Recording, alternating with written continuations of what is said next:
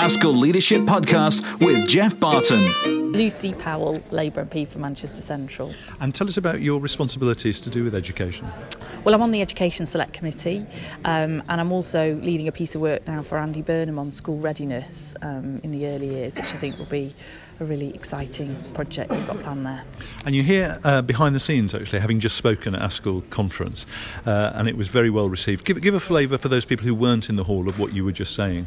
I was trying to encourage Askell and all its members to use their voice in challenging government, in saying where they think things are going wrong, but also to give each other the confidence of making some of those decisions that perhaps don't feel like they're going to be in the right interest of the school because of the data and the accountability, but are actually in the best interest of the children, because these things are whims and they come and go, and perhaps it's just better that we do take that long-term view.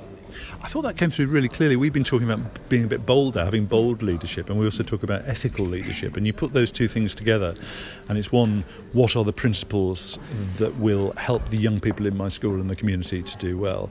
And secondly, who are those young people? And they might not just be the ones in my school, they might be the ones in the school next door. And there was a kind of resonance, I think, with what you were saying in that. Yeah, well, hopefully that's good to hear, and I do think that is the case, because I think school leaders often are the sort of people who think, right, well, I've been told to do this, so we'll have to sort of make it work, when that's not necessarily what they think is the right thing. And you know, if we are a true system of schools improving each other and school leadership at the heart of the agenda, then we should take that on board a lot more and put our hands up and say no. I mean, so for example, this issue around 90% of children sitting EBAC, I mean, whether that'll ever become policy or not, I don't know. It really shouldn't, in my view. Right at the back of Parliament, isn't it? It's almost like the government itself doesn't quite believe it's going to happen. Yeah, absolutely. And yet probably lots of schools are already adjusting for it, when I would say don't. Yeah. One last thing. The overall message I got from what you were saying is that if and when Labour comes to power, in terms of education policy, what we shouldn't expect, there's going to be some huge juggernaut of reform introducing loads and loads of new qualifications.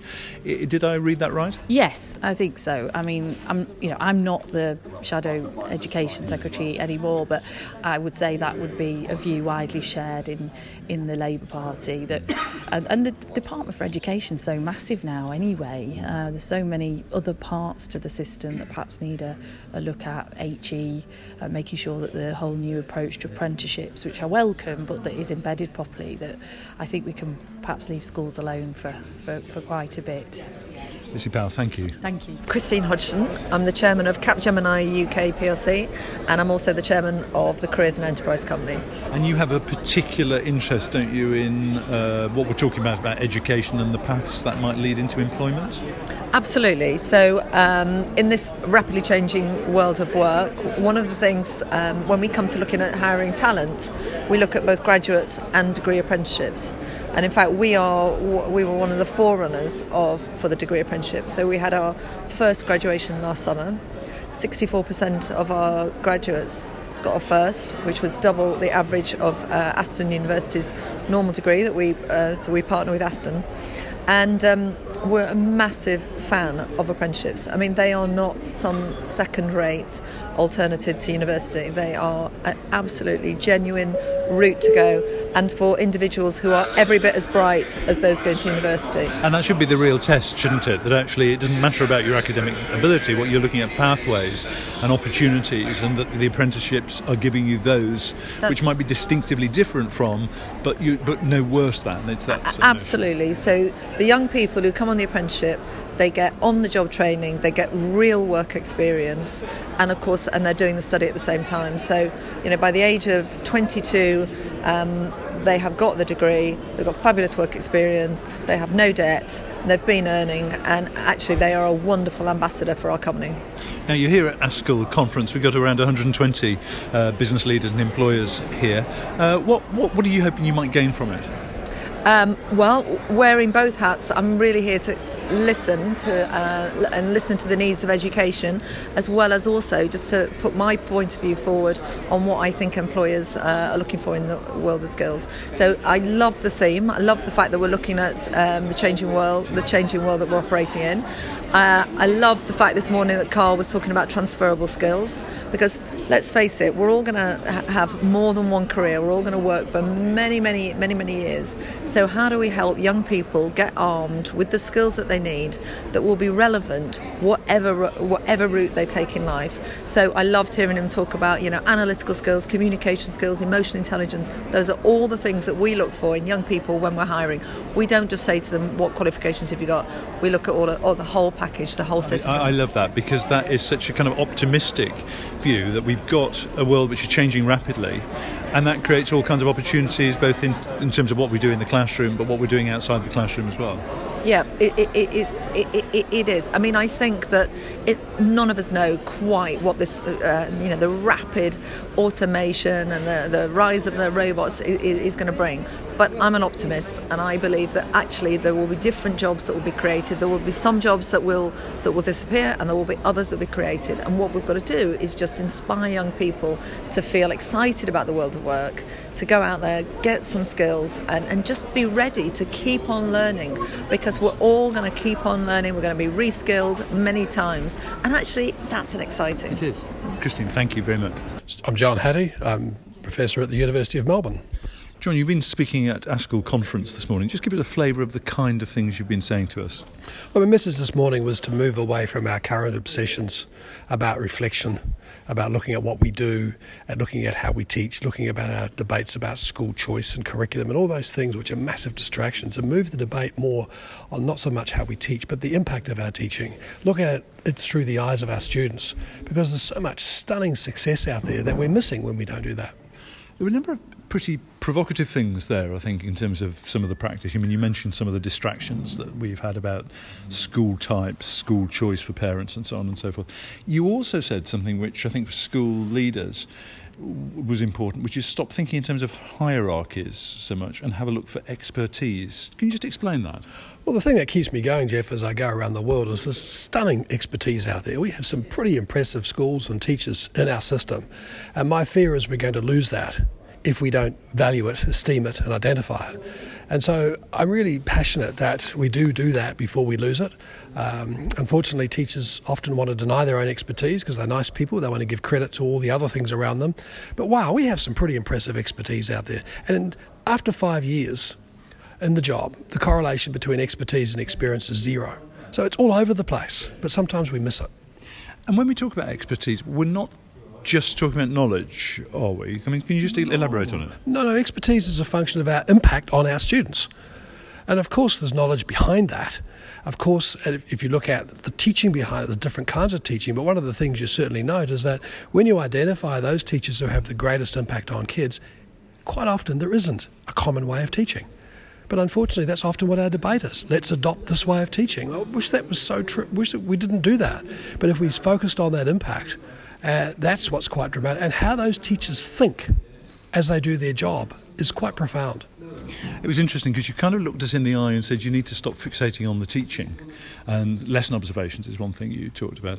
And he said see things through the eyes of the learner.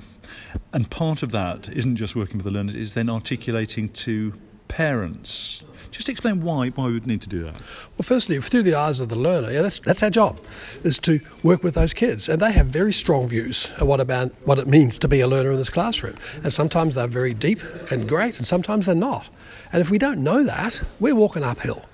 And certainly then if you talk to the politicians, not surprisingly, they're as much, if not more, interested in what the voters and the parents think.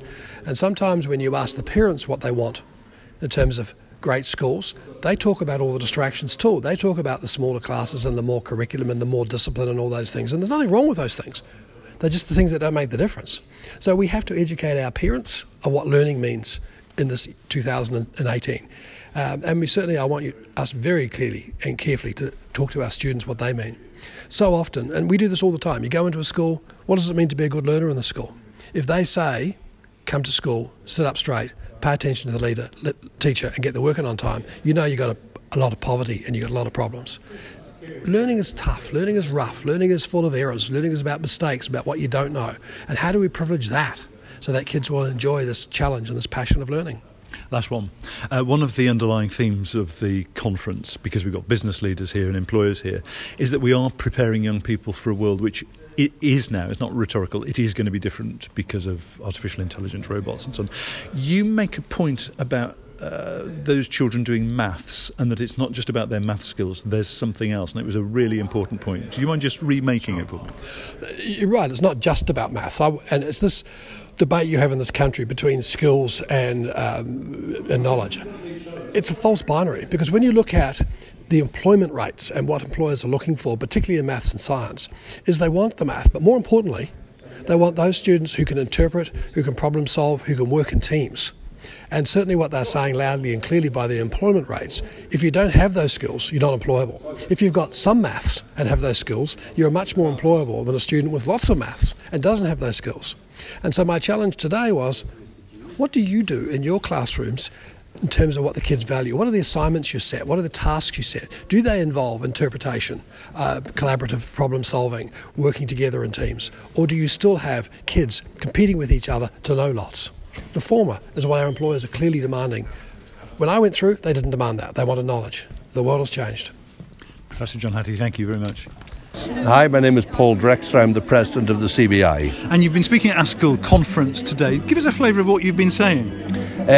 Really, I had three main messages. The first was congratulations, thank you and huge appreciation to the teaching leaders doing so much across the country. Secondly, to say that there's a lot the business can do to encourage, support and engage with schools and help in leadership and governance, enterprise employability, careers and curriculum support, and we want to help. And thirdly, to government, I'm saying it's time out. We need to stand back and reflect, put in place some solution like a commission, think about what does this country need in the long term in terms of education, take it out of the rule of Secretary of State that lasts for 2 years and changes, and into some people who are going to think about the long-term interests of the children of this country. I thought it was an incredibly powerful message, and a strong message to government, but also you challenged us as leaders to not see the world of employment as something separate from us. It's something we have to be working with business on. And you think we can do that? Well, I think I reminded you that as school principals and leaders, you are employers, so we're all employers. It's how do we make the best of this challenge? And I think what I was saying is an invitation, which is we need to work with you to come up with better ideas on how to give the children of the future the best possible opportunities, and I believe we can do that. Well, it was a really strong but also a really optimistic message, so Paul Drescher, thank you very much. Thank you, and real pleasure to be here. I appreciate the invitation. Carl Ward, ASCL President. Now we're here at the end of the first day of the conference. For people who weren't here, tell us what you were hoping to achieve with this conference. Really, I wanted to achieve bringing education and business together, because I think they've got a crucial role to play in the future, for the future of our children's generations to come, to bring together ideas along with government to hopefully co-construct education policy as we move through into the future. You did a pretty hard-hitting speech at the beginning of the day in which you said, this political cycle simply cannot continue. Just give us a flavour of what you mean by that. Well, I suppose what I mean by that is that, in all honesty, when anybody does anything really well, they do it from the middle ground, connecting with everybody. And that's what we need to do in education. If we want to do education really well, if we want to do great education, which is the aspiration of our education system moving from good to great in this country, then we need to do it co-constructed together. So, in a way, my speech was looking back at the things that have happened, those points from history that we need to all learn from. But my speech was really more about looking forward to what we can do working together, and working together across business, education and politics, and other partners as well, parents crucially, to make the education system in the future really learn from the mistakes of the past. Well, from my point of view, it's an extraordinary mix of people, because we haven't had 130 business leaders sitting amongst school and college leaders like that, all of them hearing the same message, but all of them, it seems from where I am, thinking we could do something differently. Why don't we? That seems to be the optimism at the end of day one, doesn't it? Absolutely agree, Jeff. I think we're at that crucial time now, and I think in the next 12 months we will see significant movement on lots of the things we've been talking about today. I think most people have come up to me today and said, we are in that moment in time. It really does feel like it. And Askell's done what it always does, which is captures what people are really thinking. And what we've done today is we've stage managed that, we've put it on display, and now it's up to us to lead on that moving forward with a whole range of stakeholders and partners to make a difference in the future.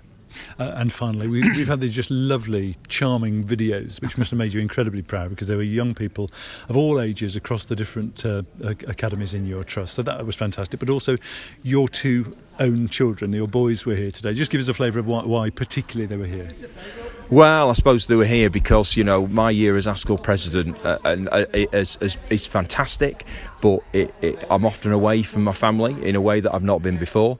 So I wanted them to see what I was doing. I can talk about what I've been doing along with you, Jeff, across the country, but they really don't get a flavour of it until they come to this place and see the speakers that we've got on display. And I've no doubt what they really wanted to see was Tim Peake anyway. So. And they got to see him, They didn't did. Yeah. They got to meet him. He was absolutely great. What was fantastic is he gave them a little emblem each that had been in space 3,000 times around the planet, and that really has made their year. He was a class act.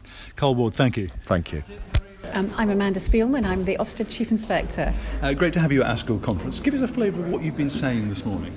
I've been talking first of all about this continuing theme about the importance of the substance of education and how we make sure that's really what happens in our schools.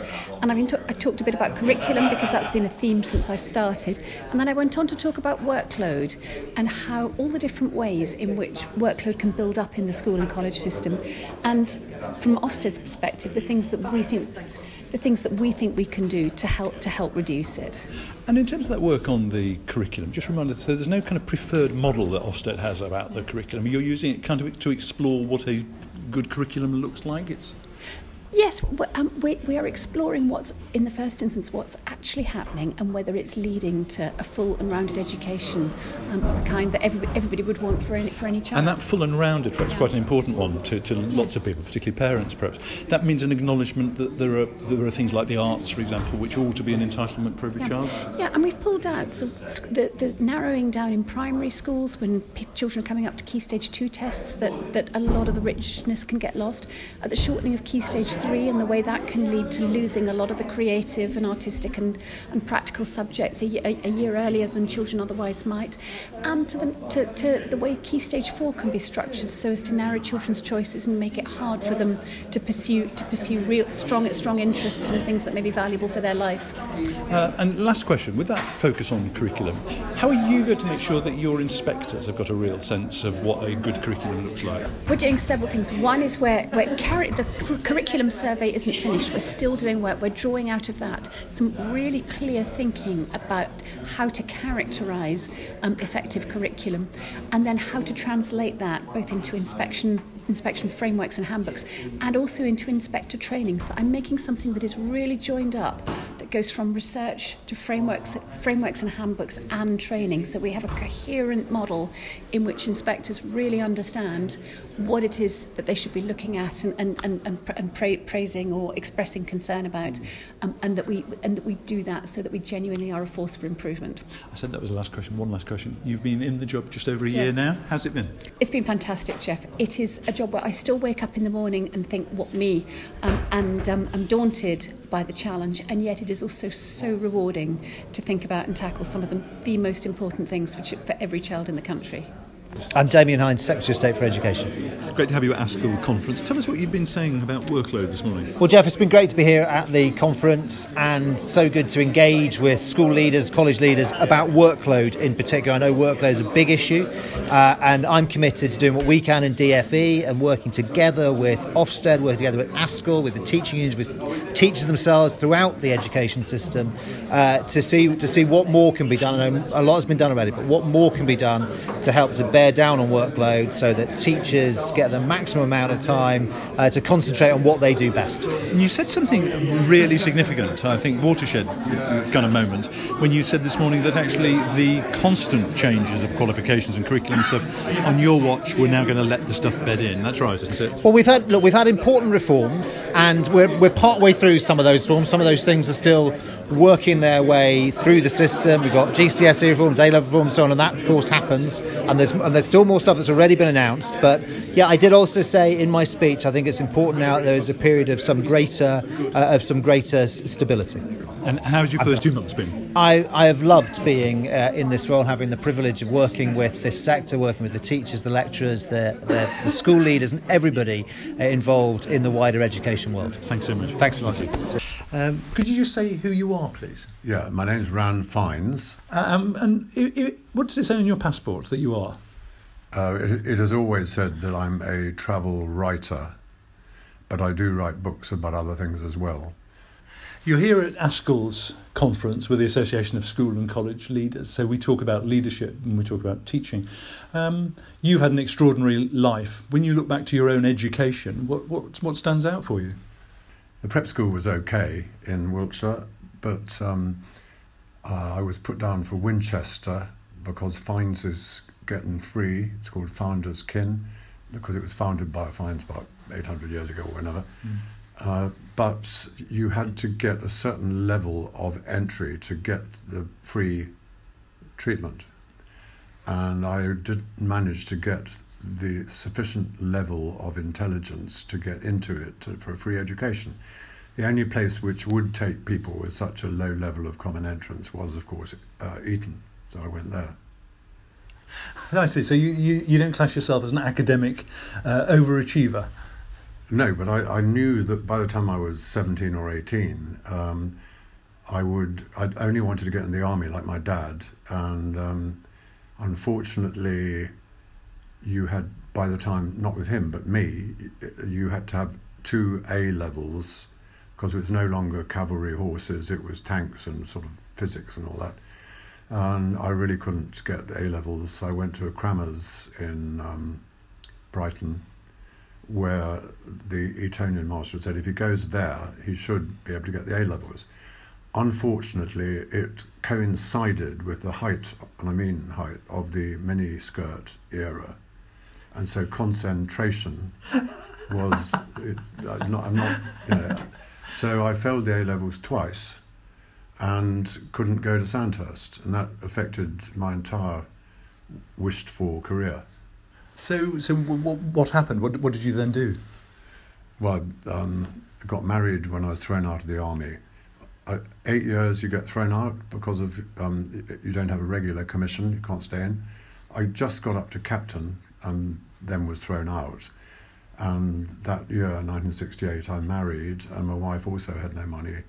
She was a Scottish National Trust. And so we thought what I could do, because in the army in Germany in the Cold War, our tank regiment, my dad's regiment as had been, became really expert at killing Russian tanks, targets on the range.